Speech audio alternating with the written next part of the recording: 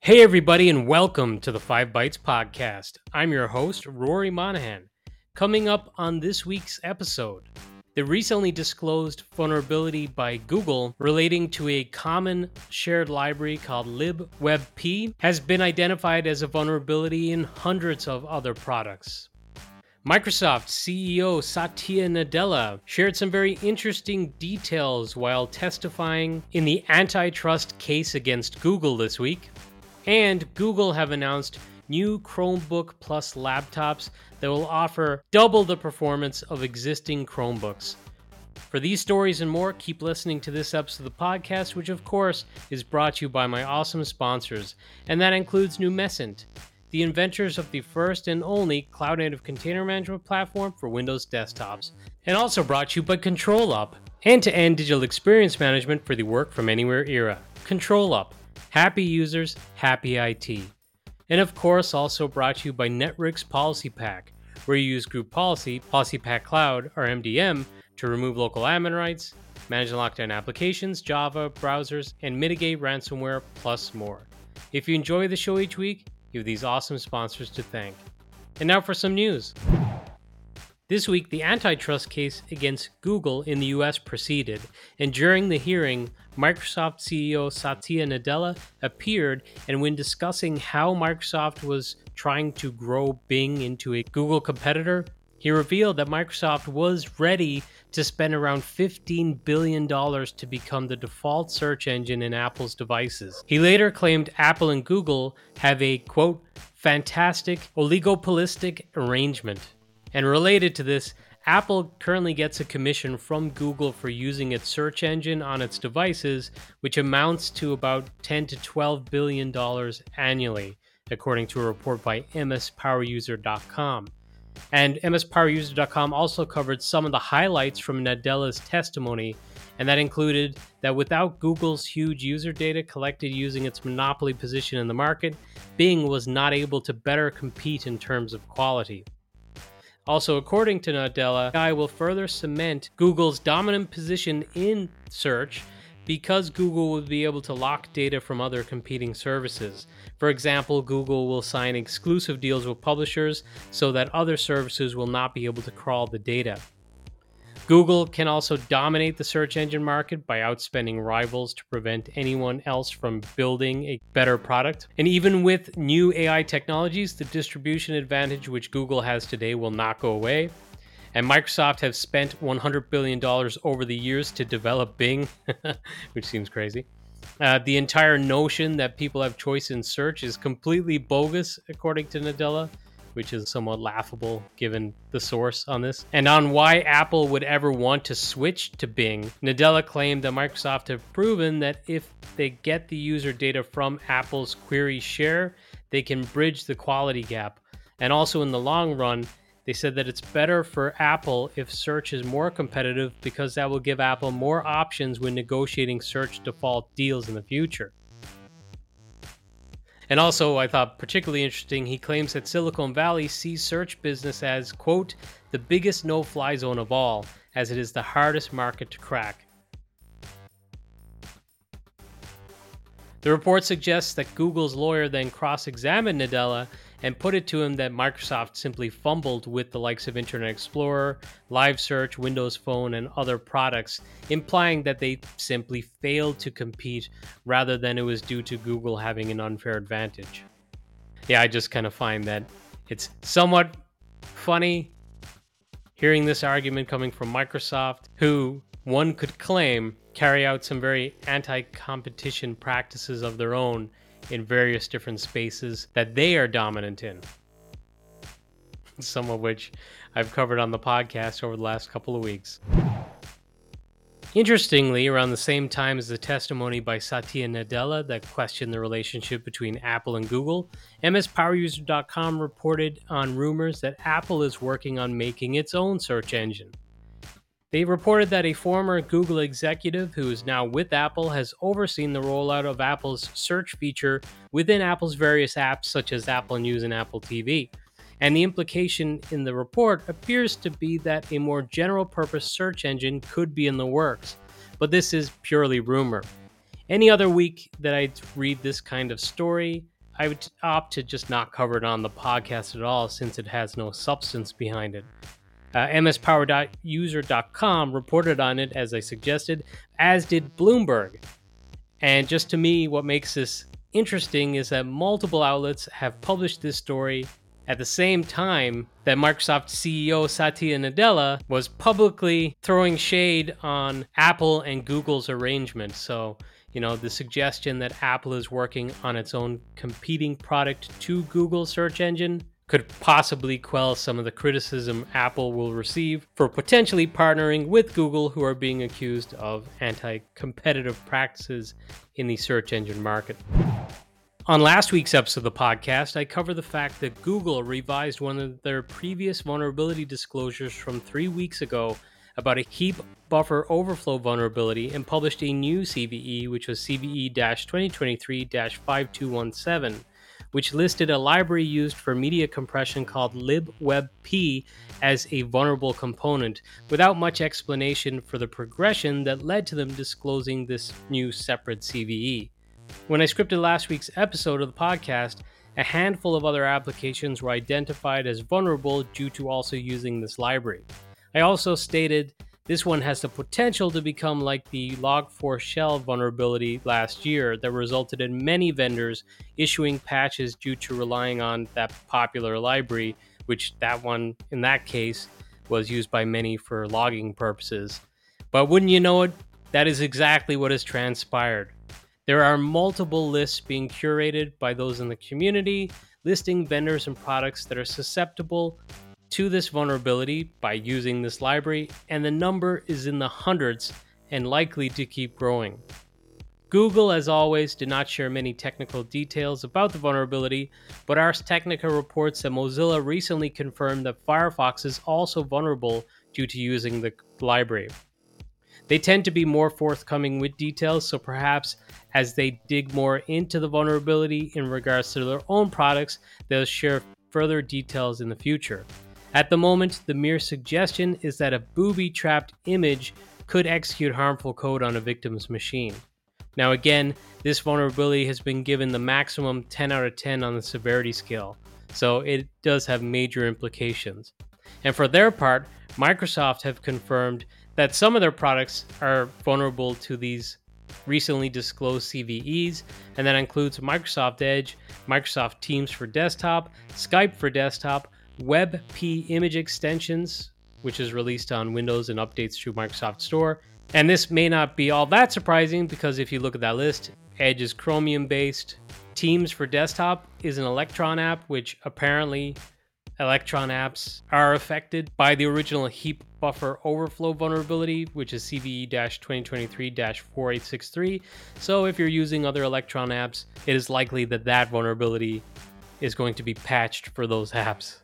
So I'm sure this story is going to be one that has legs, and I will likely be having another follow-up report on this next week. ARM have warned that they are aware of active ongoing attacks targeting a vulnerability in device drivers for its Mali line of GPUs, which run on a host of devices including Google Pixels and other Android handsets, Chromebooks, and hardware running Linux. According to ARM's security advisory, with this vulnerability, a local non-privileged user can make improper GPU memory processing operations to gain access to already freed memory. This issue is fixed in Bitfrost, Valhalla, and ARM 5th generation GPU architecture kernel driver R43P0. There is evidence that this vulnerability may be under limited targeted exploitation, and users are recommended to upgrade if they are impacted by this issue. The advisory continued that a local non-privileged user can make improper GPU processing operations to access a limited amount of buffer bounds or to exploit a software race condition. If the system's memory is carefully prepared by the user, then this in turn could give them access to already freed memory. Ars Technica reports the most prevalent platform affected by the vulnerability is Google's line of Pixels, which are one of the only Android models to receive security updates on a timely basis. Google patched Pixels in its September update against this vulnerability, which is tracked as CVE-2023-4211. Google has also patched Chromebooks that use the vulnerable GPUs. CVE-2023-4211 is present in a range of ARM GPUs released over the past decade, and those chips that are affected include Midgard GPU kernel driver, all versions R12P0 through R32P0, Bifrost GPU kernel drivers, all versions from R0P0 to R42P0, the Valhall GPU kernel driver, all versions from R19P0 to R42P0, and ARM 5th generation GPU architecture kernel drivers, all versions from R41P0 to R42P0. The chips are used on a wide range of products, so be sure to keep up to date on your patches. Microsoft will deprecate the Classic Edition of its Azure Virtual Desktop, Desktop as a Service, and has given customers until September 30th, 2026 to keep using the service before they must migrate. If you do run on Classic, you can move to the current version simply by using Microsoft's automated migration feature. The Register reported on the announcement and the forced move from the Classic Edition to the newer Azure Resource Manager-based Azure Virtual Desktop, and threw a lot of shade at Microsoft for making it confusing by going from Windows Virtual Desktop to Azure Virtual Desktop, then turning Azure Virtual Desktop into Azure Virtual Desktop Classic, while anointing a newer Azure Resource Manager version as Azure Virtual Desktop, which, just explaining this sounds confusing. And they even missed the fact in their article that it was initially being referred to as RDMI, like the Remote Desktop Modern Infrastructure. I may have been following it too closely throughout the years because I honestly have not found it all that confusing, but just reading their article going through it does sound confusing. So for those who are maybe not as close to it over the years, it definitely sounds like it could be confusing. BGR.com have reported that Apple has agreed to the Chinese government's rules to tighten up the Apple Store in their country. Apple now requires new apps to show proof of a Chinese government license before releasing their software on the China App Store. The article indicates this will lead to more complexity for developers to get their apps published in the store there. And the report suggests this may be leveraged to block apps like Telegram, which is used for encrypted messaging, and VPN apps for accessing content and services not currently permitted for access in the country getting blocked. China is a huge market for Apple, and it appears that they are going to play ball with the new regulations. Google have announced the Chromebook Plus laptop line, which will bring more powerful Chromebooks to the market. They said all Chromebook Plus laptops offer faster processors and double the memory and storage, giving you the power to get more done easily.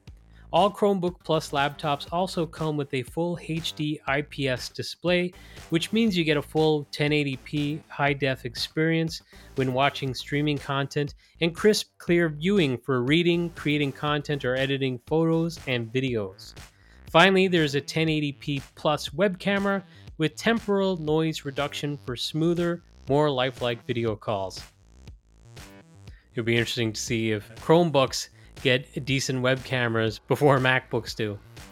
NeoWin.net reports all Chromebook Plus laptops will have hardware that will match or exceed 8 gigs plus of RAM, 128 gigs plus of storage, that 1080p plus web camera with temporal noise reduction, full high-def IPS or better displays, and Intel Core i3 12th generation or above, or AMD Ryzen 3 7000 series or above.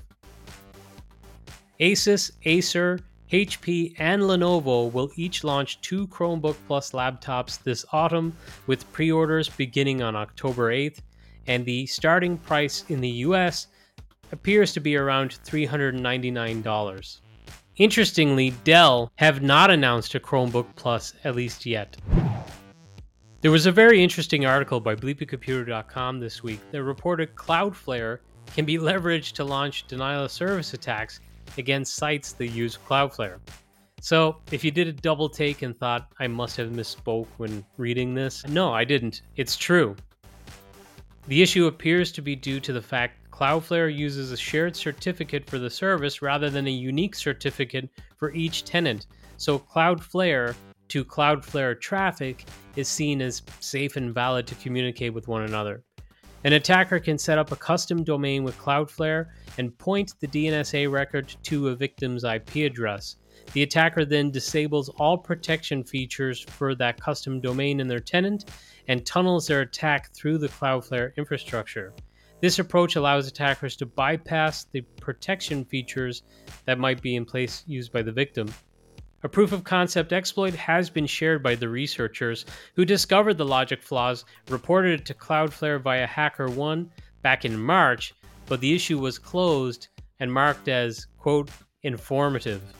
Sleepycomputer.com has contacted Cloudflare to ask if there are any plans to implement additional protection mechanisms or warn clients with potentially risky configurations, but they have yet to hear back, at least at the time of this recording. Something tells me they may respond to this now, since there's an exploit or a proof of concept being shared publicly. And just some quick hit stories to wrap up the news for this week. Some early bugs have been reported in Microsoft's Copilot that they recently announced and put into preview. But the good news is Microsoft at least appears to already be aware of these bugs and may be working on a fix, as they have acknowledged some of the issues in the September updates. And that includes that Narrator does not work as you expect with challenge response tests such as CAPTCHA. Narrator fails to correctly state the name of the remove an image button. It also fails to say the name of the dialog or buttons for a skill. And when you are in the chat input box, pressing tab does not change the keyboard focus. If you add an image to the chat input box, Narrator does not announce the addition. So, it doesn't sound like too major of bugs, at least those initial ones that Microsoft have acknowledged. And obviously this is in its infancy, so have to probably wait a while until it gets stable.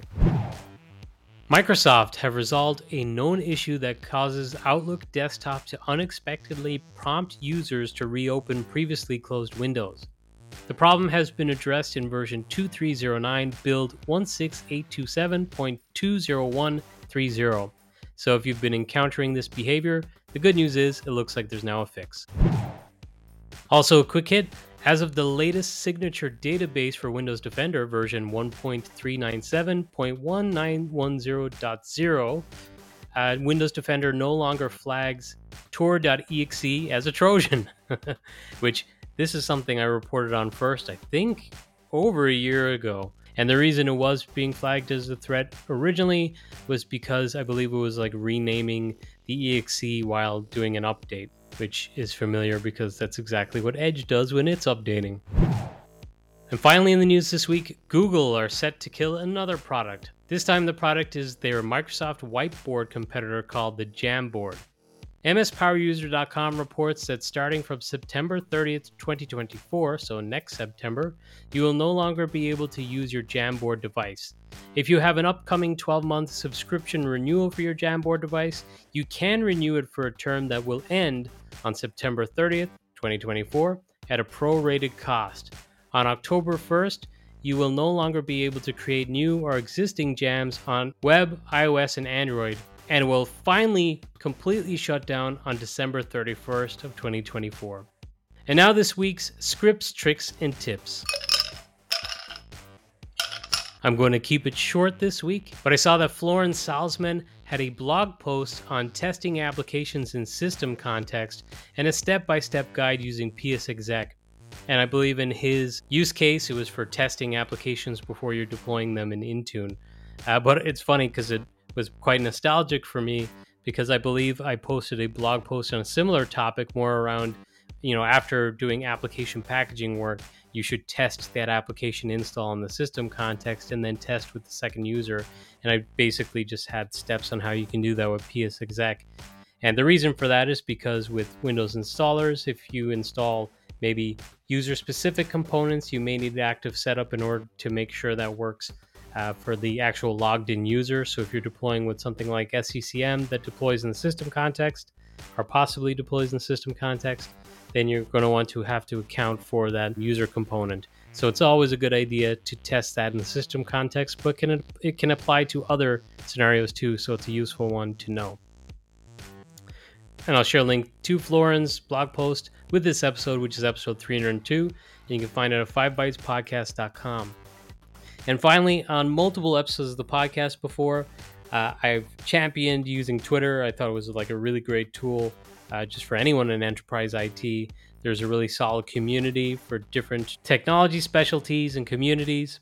But honestly, I think it has been waning since recent changes, particularly with the Twitter Blue stuff. Engagement just seems to have kind of fallen off a cliff, or at least that's what I'm seeing. Perhaps those with Twitter Blue are seeing an uptick in engagement, just the way that things have been changed on the platform. With that said, I've been trying Sky Blue for the last few weeks. It has a lot of shortcomings, to be honest, but layout-wise and just the fundamentals, it's very similar to what Twitter was when Twitter first started. And I do have 3 invite codes, so if you're listening to this podcast and you'd like an invite code, first come, first serve, just reach out to me, and I'll be happy to share that with you. And before signing off for this week, just a reminder that I am doing a giveaway to mark the 300th episode of the podcast. The giveaway draw is going to take place on October 31st, and one winner will be chosen at random to get a Stream Deck Plus, which is a cool version of the Stream Deck where you're able to program in your own buttons to do things like, hey, press this button, launch a certain application, press this button, maybe put the application in full view mode, and so forth. It's just very, very useful and powerful. But the Stream Deck Plus has additional controls, like being able to control like volume levels and different inputs like that with a slider. But that's it for this episode. If anyone's going to be in Utrecht for the App Manage event, I hope to see you there, and that's the reason why this episode's out a little bit earlier than usual. Hopefully next week I'll be back into the usual weekly cadence that comes at the end of the work week. But thanks all so much for listening.